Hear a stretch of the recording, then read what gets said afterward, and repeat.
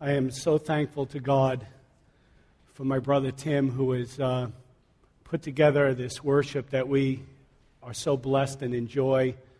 Lead us to the throne of grace, get our heart right and our mind right to worship and to prepare our hearts for the Word of God.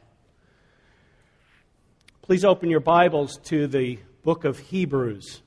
Hebrews chapter 11, verses 23 through 29. And that's page 1430 in the Pew Bible. 1430.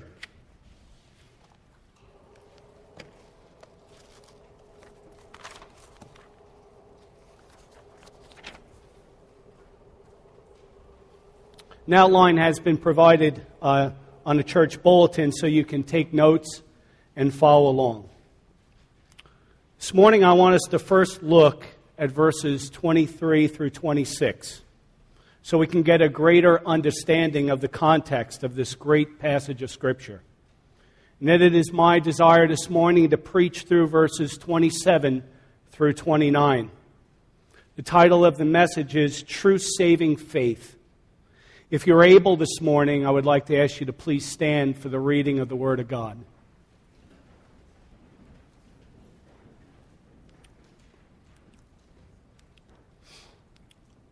Hebrews 11, 23 through 29.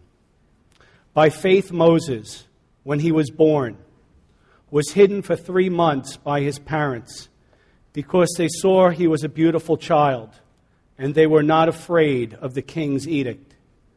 By faith Moses, when he had grown up, refused to be called the son of Pharaoh's daughter, choosing rather to endure ill treatment with the people of God than to enjoy the passing pleasures of sin, considering the reproach of Christ greater riches than the treasures of Egypt, for he was looking to the reward.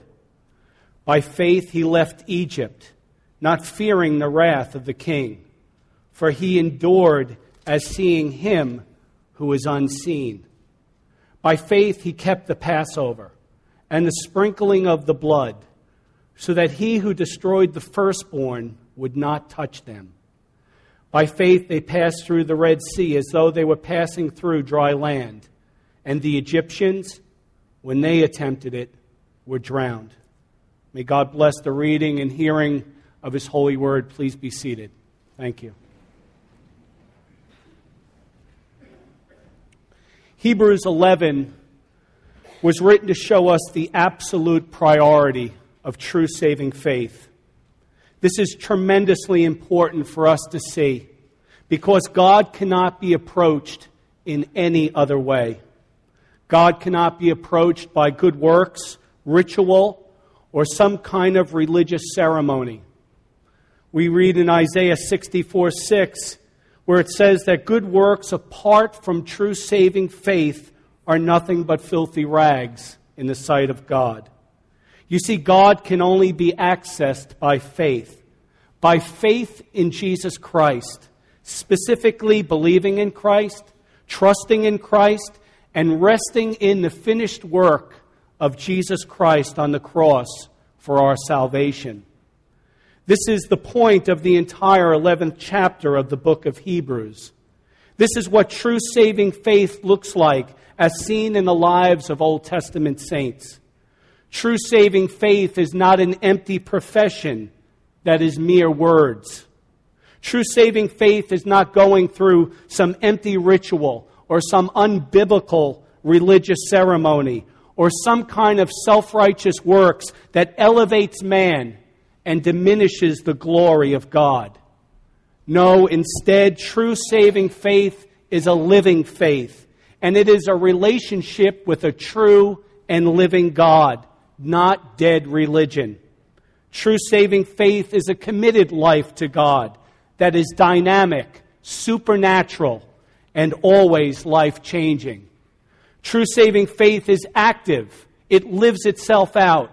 It is not passive. It does not just sit and do nothing. True saving faith will radically change who you are and how you live out your entire Christian life. By faith, you will never be the same again.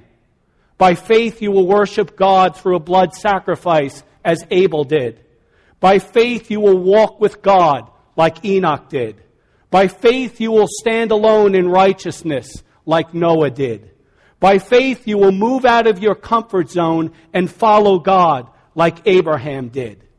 By faith you will trust God and receive strength, like Sarah did. By faith you will refuse the world and the things of the world, like Moses did. All of these essential components of true saving faith are witnessed in these lives of the heroes of the faith and are listed in the book of Hebrews for our sanctification. I believe these marks of true saving faith should be witnessed in the lives of all of us who have confessed Jesus Christ as Lord and put our faith and trust in Him and in Him alone. You know, as I looked at this book of Hebrews and I seen the names in chapter 11 and I went into the Old Testament and I see how God worked in and through these saints' lives in a smaller way, yet in a very significant way. I believe God has put these gems, these heroes of the faith, in our congregation and congregations throughout the land. For instance, this morning as I'm sitting and preparing my heart to worship, I see my brother Ken walking down the church here to sit down. You know, he comes in, and maybe it takes all of him to do is to get into that seat. That's true saving faith. There would be nowhere else my brother would rather be than be here and worshiping God with God's people. I see my sister Dorothy come in for the last 2 weeks now after the operations and the pain that she's been through. Yet there's no place on earth she would rather be than to be here worshiping God. I remember 10, 12 years ago joining the church and Fred Schwam shaking my hand with a big smile. The second time Sunday I came, he knew my kid's name, my wife's name, greeted me with a smile, made me feel loved. Sid Williams, Gene Conde. There are men and women that God have raised up in this fellowship. They are the heroes of faith in my life. They've encouraged me in my walk with the Lord. They've seen things, they have great wisdom, and we should cherish them as a church and speak to them, spend time with them. For you, it's amazing what you'll learn. I spend some time with Harvey and Betty Manuel, and I've read Harvey's testimony of why he got in the church in the ministry of tapes and audio. And then going down to the nursing homes and playing the music and putting the CDs out and sharing the gospel of Jesus Christ. These are the heroes of the faith that have been so important in my life. I hope and pray all of us would enjoy them and cherish them as God has put before us these heroes of the faith in chapter 11 for our sanctification and to bless our hearts. Now this morning we are going to put the spotlight on the life of Moses, as the text demands us to do. We could not have a greater example before us in the Holy Scriptures than the life of Moses. I believe it can be argued that the faith of Moses was the strongest faith in the entire Old Testament. This statement is supported by the text in front of us this morning. Look at the predominant place that Moses has in this very chapter, chapter 11. 5 times in this chapter we read, by faith, Moses. The next closest in this chapter is Abraham, where 3 times it is said of Abraham, by faith. Enoch, Abel, Noah are only mentioned once in this chapter. Sarah, Isaac, Jacob, Joseph are only mentioned once along with Rahab. And Gideon, Barak, Samson, Joseph, David, and Samuel are all lumped together in one verse. And the rest, they're anonymous. Their names are not even mentioned. Look at verse 23. By faith, Moses. Verse 24. By faith, Moses. Verse 27. By faith, he, referring to Moses. Verse 28. By faith, he, again, referring to Moses. And verse 29, by faith they, referring to Moses and those who followed his example. And so Moses is presented to us as the champion of faith. Now, this passage forces us to ask this question this morning. What was it about the faith of Moses that made it so strong, that made it so dynamic, that made it so vibrant and supernatural? In this passage before us, God is bringing our attention to this kind of true saving faith in the life of Moses, bearing witness to us how we are to live out this great gift of faith in our Christian life. This morning, I want to draw your attention from this passage of Scripture to 4 essential marks of true saving faith in the life of Moses, and 4 essential marks that ought to be present in the lives of us who have been saved by the grace and the mercy of God. It is my prayer today that these marks of true saving faith would become more developed, become more evident in our lives and in the life of God's church. May this message this morning edify the body of Christ and bring glory to His name. So faith comes from hearing, and hearing by the Word of God. Let us pray.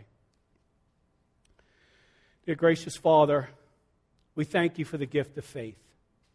We thank You, Lord, for the men and women and the lives that You have surrounded us with. We thank You for Your Word, Lord, because it builds our strength. Lord, we thank You, Lord, for the saints that pray for us. Lord, we thank You for this church, and we thank You, Lord, for Pastor Musser, Lord God. And now, Lord God, we lay spiritual hands on this man and Joyce and their family, Lord. We pray that they're having a sweet time of family time and togetherness and unity in Christ, Lord God. We thank You for his ministry and his love for this church. And Lord God, I pray as we look at this text today, that You would sanctify Your people, Lord God, that You would strengthen us in our walk, Lord God, that we would embrace these assurances and these truths, Lord God, in our lives and walk in them. And Lord God, I also pray as we look at this passage of Scripture, we see Your judgment. We see Your perfect, holy anger towards sin and unrighteousness. And Lord God, as it points to Christ and His resurrection and the great work of salvation on the cross, I pray that those who don't know You as their Lord and Savior, that You would open their eyes, Lord, and their hearts to see their need for Christ and for the cross of Jesus. We pray this in Your Son's holy name. Amen. Okay, let us go through this passage of Scripture phrase by phrase and pull out the 4 marks of true saving faith in the life of Moses and apply them to our walk of faith today. The first mark is seen in verse 27. True saving faith is marked by great courage. Great courage. The faith of Moses was an audacious faith that was marked by great courage for God. We read in verse 27, by faith he left Egypt. In other words, he left the world's system. He left the interests and the wants and the attractions of that day.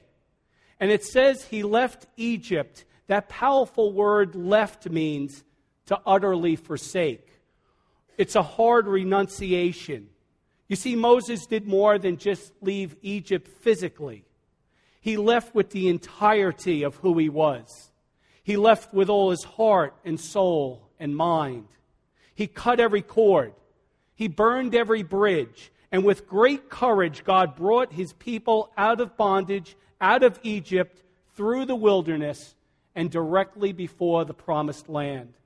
And even when those same people Moses freed from the bondage of Pharaoh grumbled and complained and said, "O Moses, did you bring us out here to die?" and desired in their hearts to go back to Egypt, to go back under the bondage of Pharaoh, Moses did not waver.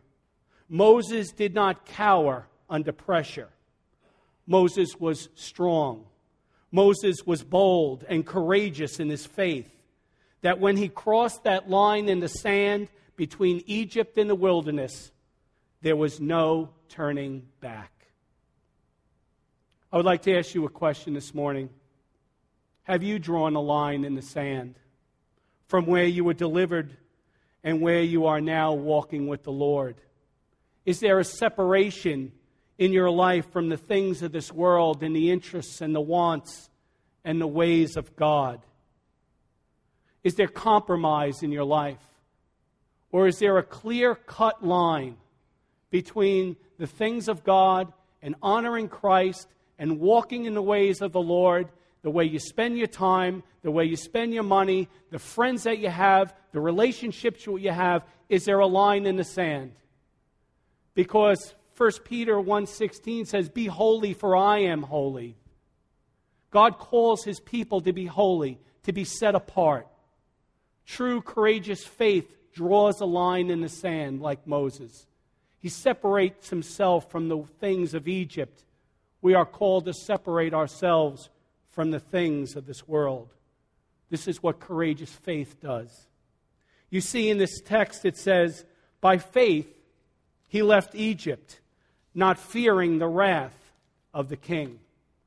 We need to understand this is the second time Moses left Egypt. Moses left Egypt for the first time at the age of 40 when he killed an Egyptian. And he slithered away and went out into the wilderness, a defeated man, fearing the king. But now, 40 years later, at the age of 80, he is now leaving Egypt in a completely different way. He is a completely different man now. He has matured and grown in his faith and has deepened in his commitment to the Lord. And this time, when he leaves Egypt, the text says he leaves not fearing the wrath of the king. What was the difference? It was the growth of his faith in the Lord. This departure from Egypt, of which verse 27 speaks of, is speaking of the exodus of Egypt and the dramatic confrontations between Moses and Pharaoh. Do you recall those confrontations in the book of Exodus, where Moses stood face to face 10 times before the most powerful man on the face of the earth and told him to let God's people go? And Pharaoh's heart was hardened by God as Moses pronounced 10 plagues against Pharaoh and the gods, small g, of the people of that day. Moses was strengthened in his faith and his resolve to do the will of God. And every time we hear Moses repeat those words in the Scriptures, let God's people go, you can hear through those passages of Scripture this mark of courageous faith, sanctifying the life of God's servant, Moses. You see, Moses stepped forward to do the will of God, and humanly speaking, this was more challenging and almost an absolute impossibility to accomplish in his own strength. The Scriptures say he did not fear the wrath of the king. I want you to know this morning the fear of man is one of Satan's most effective weapons. If Satan can cause us to be fearful of man and fearful of doing what is right and fearful of doing the will of God, then we will live a paralyzed and defeated life. Proverbs 29, verse 25 says, the fear of man brings a snare, but he who trusts in the Lord will be exalted. And as a result of this truth, so many times we wrestle in our hearts as we follow the Lord, losing our popularity in this world, losing our friendships, our old friendships, losing our positions at work. We become fearful of the criticisms of others and fitting into the crowds we were once so comfortable with and avoiding confrontations at any cost. I want you to know this fear does not come from God, but from Satan, and it is motivated by the sinful flesh. You see, we need to walk in the Spirit of Christ. This fear is a millstone that is tied around our ankles, which holds us back from doing what God calls us to do. And what is that? To be salt and light in this world. And the saints of God have wrestled with this same thing throughout the ages. We're not alone. None of us here this morning are exempt from the fear of man. Abraham was afraid and told a lie about Sarah. Isaac was afraid and told a lie about Rebekah. Jacob was afraid and fled Laban. Aaron was afraid and caved into the desires of the people and built a golden calf. Israel was afraid to enter into the land of Canaan because there were giants there. David was afraid and ran from Absalom. Saul was afraid and listened to the people rather than the voice of the Lord. And Peter was afraid and denied Christ 3 times. Deuteronomy chapter 20, verse 1 says, "Do not be afraid."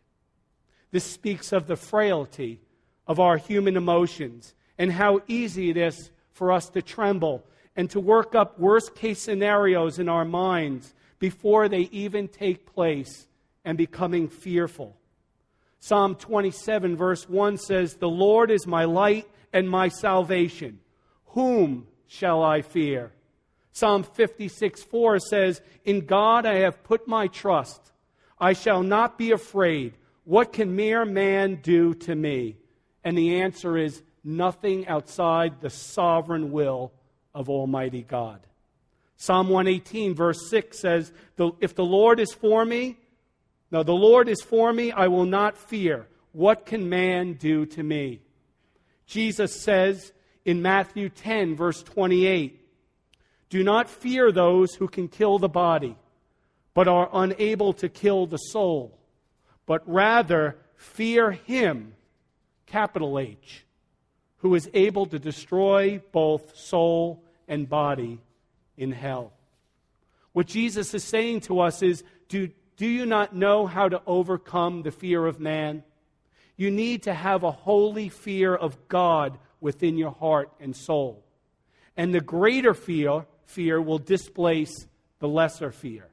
And the more we reverence God in our lives, and the more we hold out God in awe and magnify His name in our lives, the more the fear of man will move away from our hearts and our souls.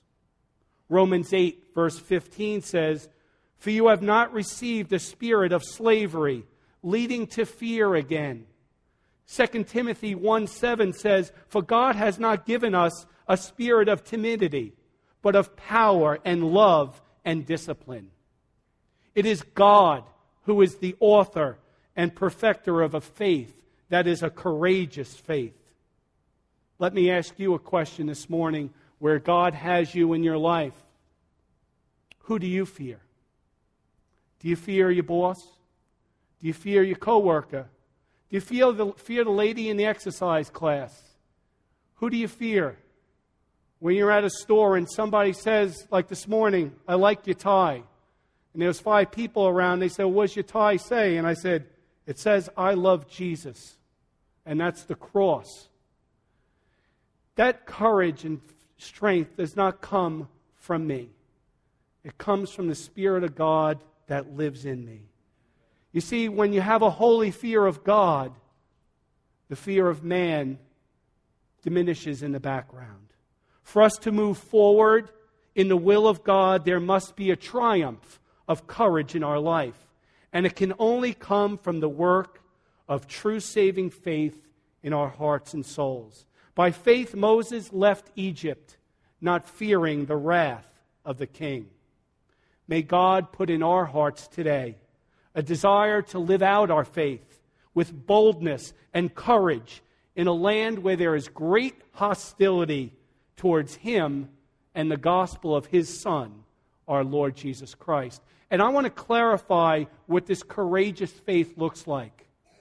It doesn't come from the flesh. It's not arrogant. It's not pompous.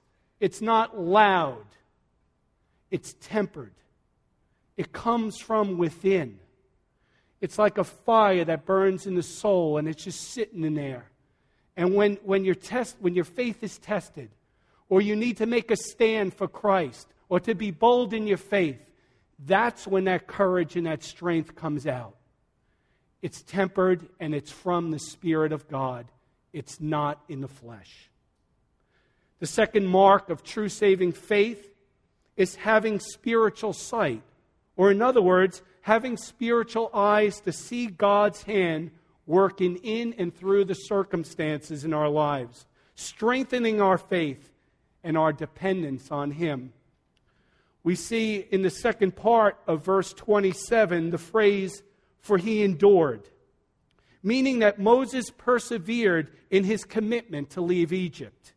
You see, this commitment wasn't a short-lived commitment that was quickly forgotten, like when they faced troubles in the wilderness, running out of food and water and wanting to run back to Egypt. No, Moses endured. He persevered in the will of God.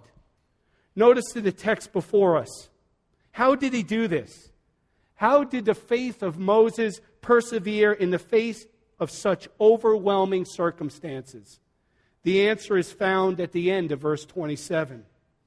The text says, "as seeing him who is unseen." He certainly wasn't looking to Pharaoh.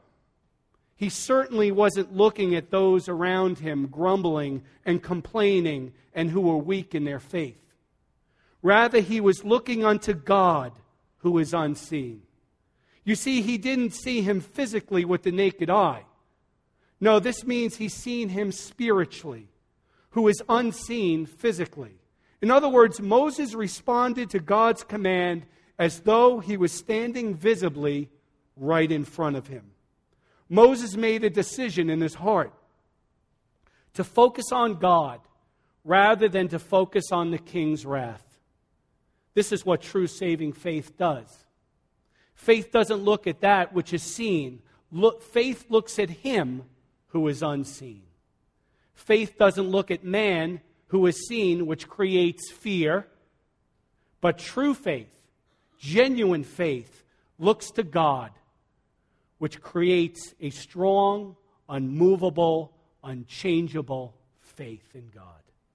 2 Corinthians 4:18 says, it speaks up to this very point. Paul writes, "While we look not at the things which are seen, but the things which are not seen. For the things which are seen are temporal, but the things which are not seen are eternal." It's a choice where you decide to put your focus on in life. You see, Paul was surrounded by all kinds of adversity and all kinds of difficulties on every side of him. Yet Paul says, "I am not going to even look at these things. Instead, I'm going to look unto him who is unseen, the one who pulls me through the valleys with supernatural power and causes me to press on for the greater reward, which is eternity with our Lord Jesus Christ. For the things which are seen are temporal. They're fading away. But the things which are not seen are eternal. They are the things of real substance." You know, before I was saved, I used to go to Disney every year. My family and my kids were little. We used to go every year, and man, I really enjoy it. I really enjoy going there. I enjoyed the week or 10 days or whatever it was, just being away from my job and being alone with my wife and family, and what a great joy it was. As soon as I got home, you know, I come home, the grass is high, now I got to cut the grass, my job's calling me. Everything starts pressing on that joy. Eventually it's gone. It fades away like that. It's like buying a new car. You pull it in the driveway, you walk around it about 10 times, admire it. By a month later, there's a scratch on it, you know. But when Jesus Christ gave me a new heart, and He gave me a love for Him, that joy is undiminished. I've seen these baptisms and witnessed these baptisms last week. It is a joy that nobody can take away from you, brother and sisters. To know Christ in your heart and to love Him with all your heart and soul and mind. There is no circumstances, there are no events, there is nothing that this world can take away from that. That is true, eternal joy. Hebrews 11:1 says, "Now faith is the assurance of things hoped for, the conviction of things not seen. And what Paul is saying is we need to look away from the things, those relationships, those circumstances in our lives which paralyze us and our walk with the Lord, and focus upon Jesus, the author and perfecter of our faith.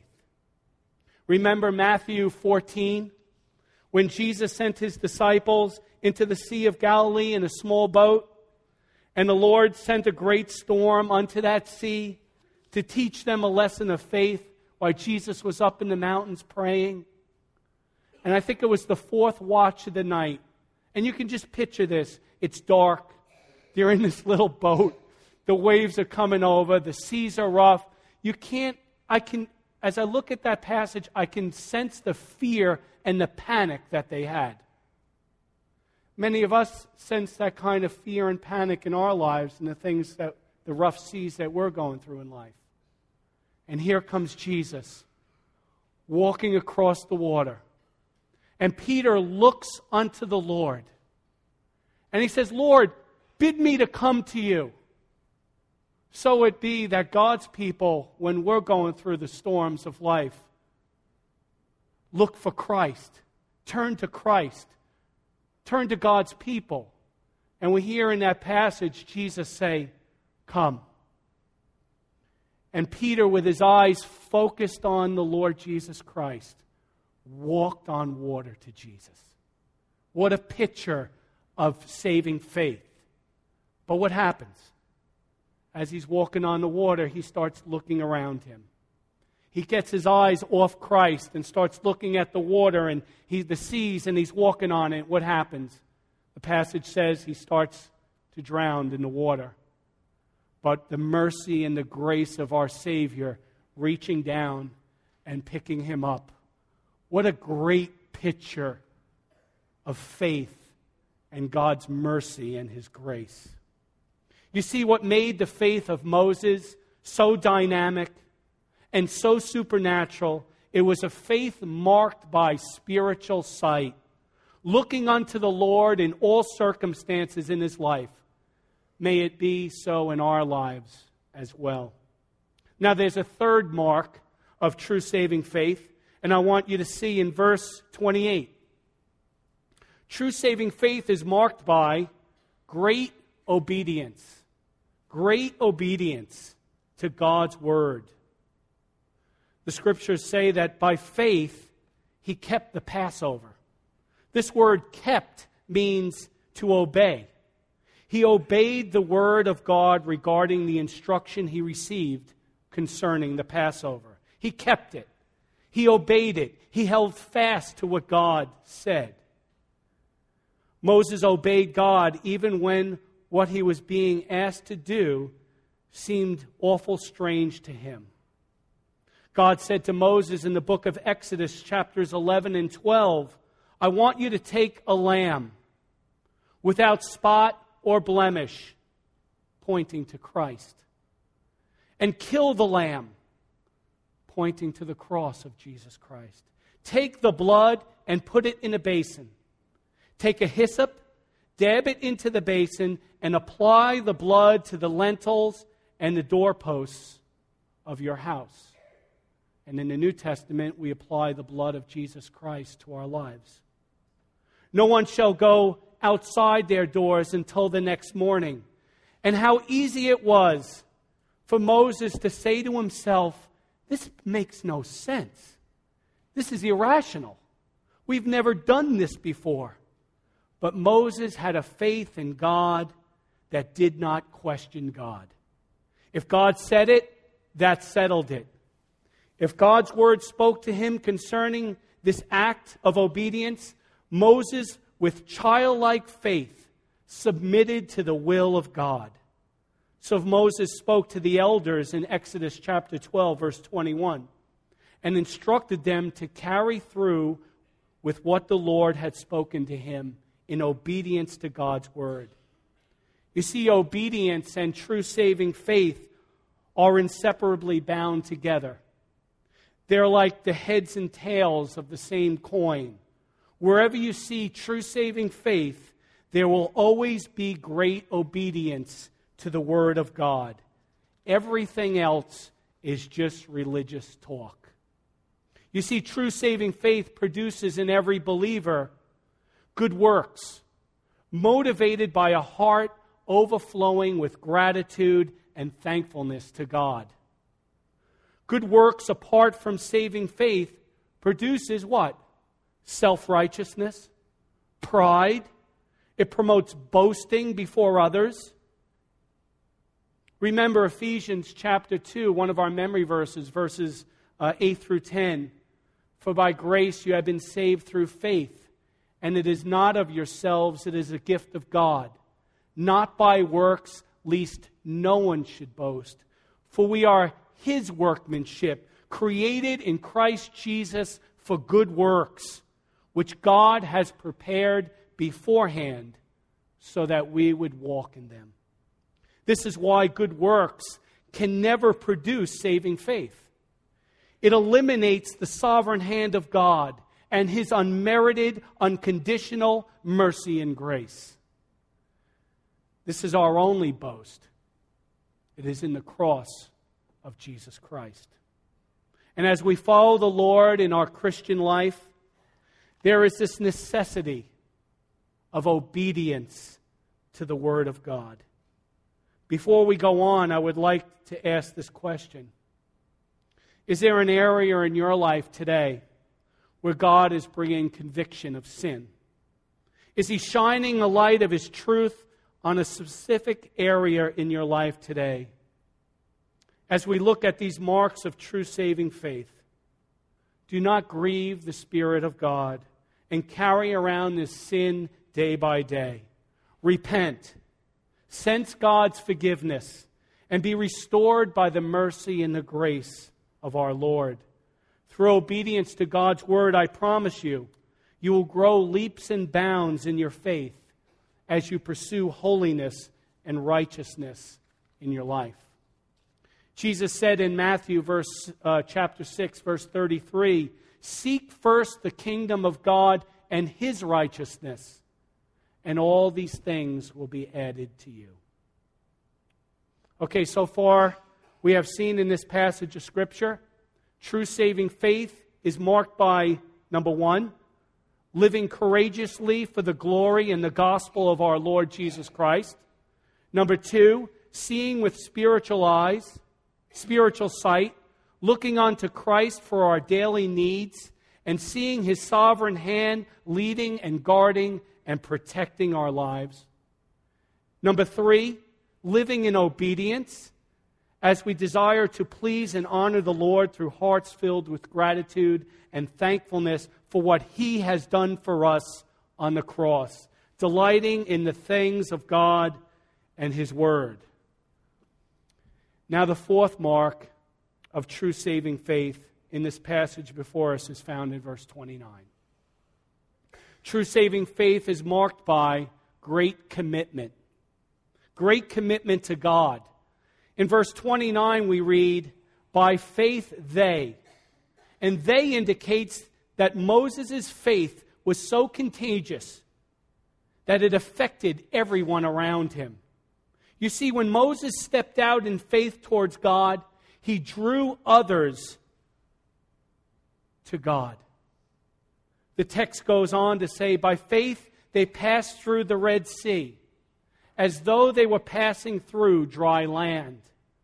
When we courageously step out in obedience to God's Word and step out in our commitment to walk in the ways of God, it does not mean there'll be no challenges before us.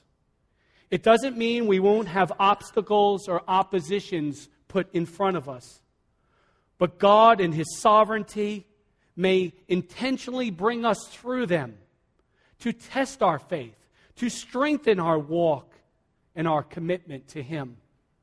You see, God intentionally and deliberately brought the Israelites through the Red Sea, through the trials, through the temptations, through the obstacles and oppositions, as He tested and strengthened their faith in Him. This was a part of the predestined plan and foreknowledge of God to bring them through the Red Sea as though they were walking through dry land. All of this so they would learn lessons of faith and learn how to keep their eyes focused on God, trusting in Him, and committing their lives into His hands. Isn't the same today? As God brings us through trials and temptations and things that happen each day of our lives. You know, if you look at them at face value and you just look at them with eyes that are right in front of you, it's very easy to doubt God, to grow weak in your faith. Struggles each one of us have in life, these obstacles, these trials, they're not foreign to any of us. But it's amazing when a brother or a sister will pray with us and redirect our eyes towards God and to the cross and to the mercy and grace of God. And it is through that we can see the Lord working in and through those things. He has a purpose and a plan for everything. There's nothing that takes Him by surprise. So as we go through life and we commit our faith and our life to God, we need to understand that the things that we're going through are not a surprise to God. That He's working in and through those things to build us up, to strengthen our walk, and to glorify Himself. God is sovereign in all things.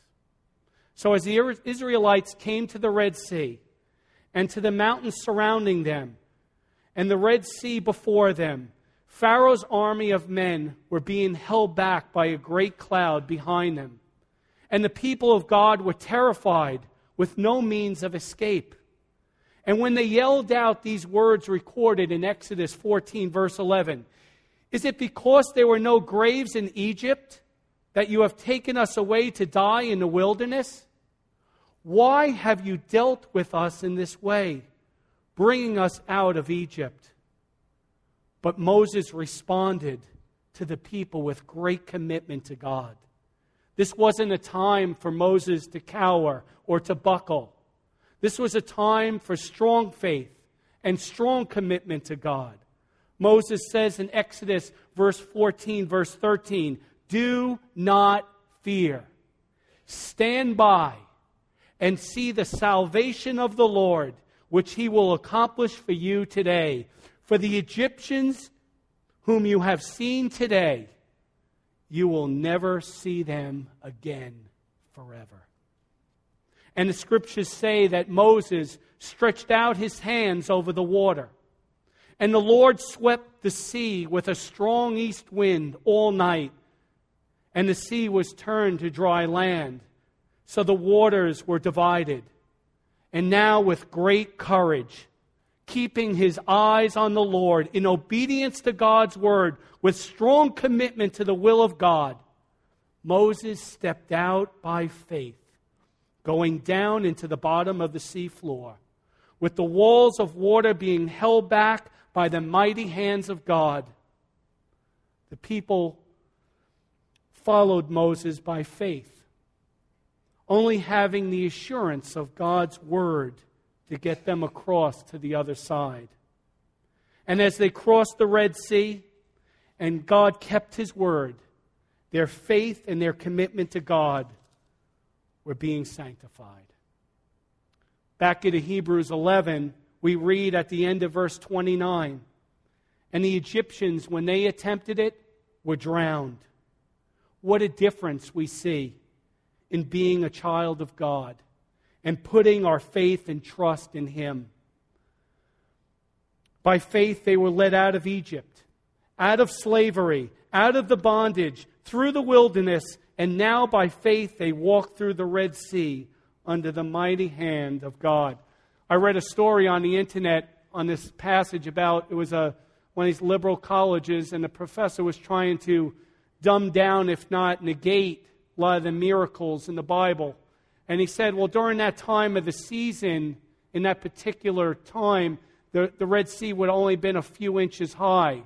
So that's why they were able just to walk through. So the student now is getting really excited, and he raises his hand and he says, "But Professor, that even makes it a greater miracle that God could drown the whole army in 4 inches of water. Wow, God really is great." May God's words be true and man's be a lie. This is what true saving faith looks like. It keeps committed to the Lord, no matter how difficult the storms of life get, focusing on Christ and stepping out in faith to follow Him.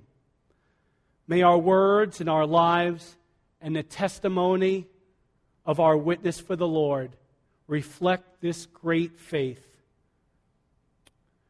May our lives be conformed to the image of Christ daily, as we see the working out of true saving faith in our lives day by day for the glory of God and His holy name. This is the testimony of those who have gone before us, who have walked the walk of faith. Well, this concludes the first 2 points on my outline, which are designed to challenge and encourage those who know Christ and to be sanctified and to grow strong in our faith and our walk with the Lord. But this text also shows us a picture of judgment. This text shows us a horrific day. A day where there was great sorrow, and there was anguish, and there was pain. I want you to see in my last point a picture of the gospel. A picture of the gospel and the need of a Savior. You see, this was pointing to the Passover and to the cross of Jesus Christ. Today, if you find yourself outside of Christ, and if God is making Himself known to you today and pulling back the veil that's covering your eyes to see God as who He is, holy, just, and righteousness, and separated from Him, I want you to know that God has made a way for you to come to Him. And it is through the cross of Jesus Christ. John 14:6 says, Jesus says, "I am the way, the truth, and the life. Nobody can come to the Father except through me." And I am certain that there are some here today that need to follow this one and only path, from where you are now to the throne of God.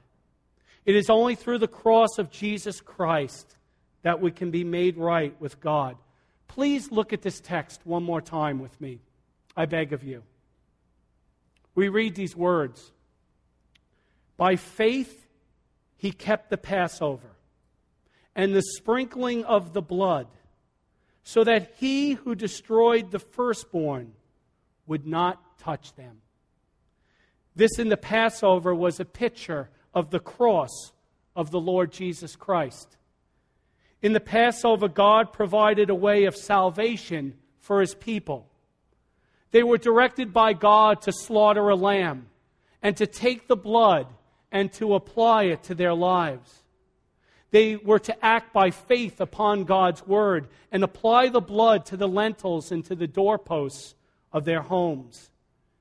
And the scriptures say that God sent the death angel.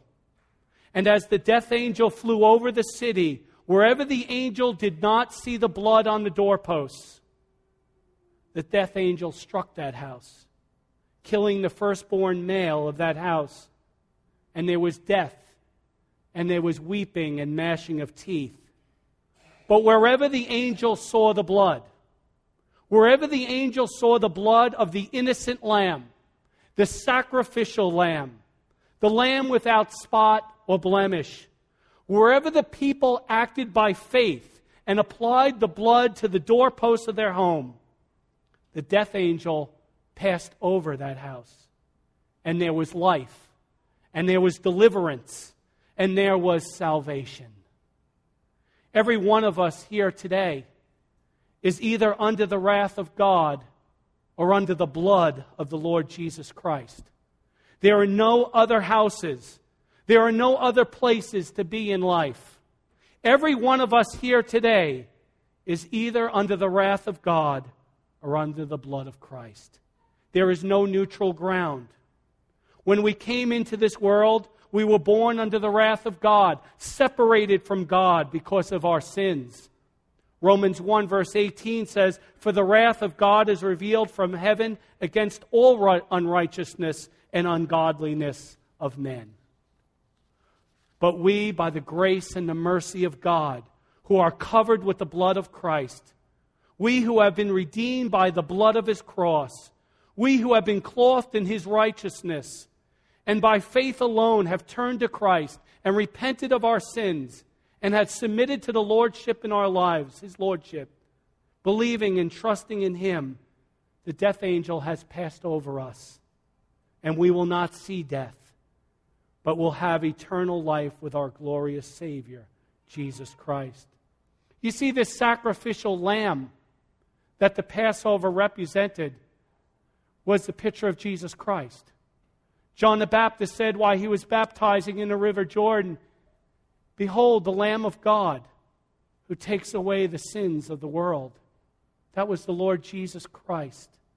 And as it talks about this perfect sacrificial lamb and Jesus living a perfect life on our behalf and taking the blood from that sacrifice and putting it over the doorpost, we by faith turn to the cross of Jesus Christ, believing the words of Scripture, and we admit that we're a sinner. We admit that we fall short of God's glory. We believe that Jesus Christ is the Son of God, the perfect, sinless Lamb of God who was slain for the forgiveness of our sins. We confidently confess Him as our Lord and Savior, knowing that His finished work on the cross was perfect and appeasing and pleasing to God the Father. He has reconciled us to God. He has redeemed us from the pits of hell. He has made us a new creation in Christ. My dear friends, this was a horrific day in Scriptures. You can't even imagine the darkness, the wailing, women screaming, children dying. This tore my heart out looking at this passage of Scripture. And there will be a day where the death angel will return. Maybe it's on the way home today. Maybe it's 3 years from now. There will be a day where we'll all stand before the Lord. By faith, they heard the word of God. By faith, they acted upon the word of God and put the blood over the doorpost. God's word says that by faith, we need to receive Jesus Christ as our substitute, as our Savior. We need to put our trust and hope in Him and Him alone. We need to take the blood for the forgiveness of our sins and apply it to our lives and to our hearts. So when that day comes, there will be life and there will be salvation. I hope and pray today you see the urgency and the desperate need of all of us to know Christ and know the forgiveness of sins and know the assurance that we have through Jesus Christ on the cross. I hope and pray today that you would take this seriously, because this was a serious day, and it will be a serious day in the future. Please, I beg of you, think about your life. Receive Jesus Christ, for today is the day of salvation. Please stand for the singing of hymn number 359.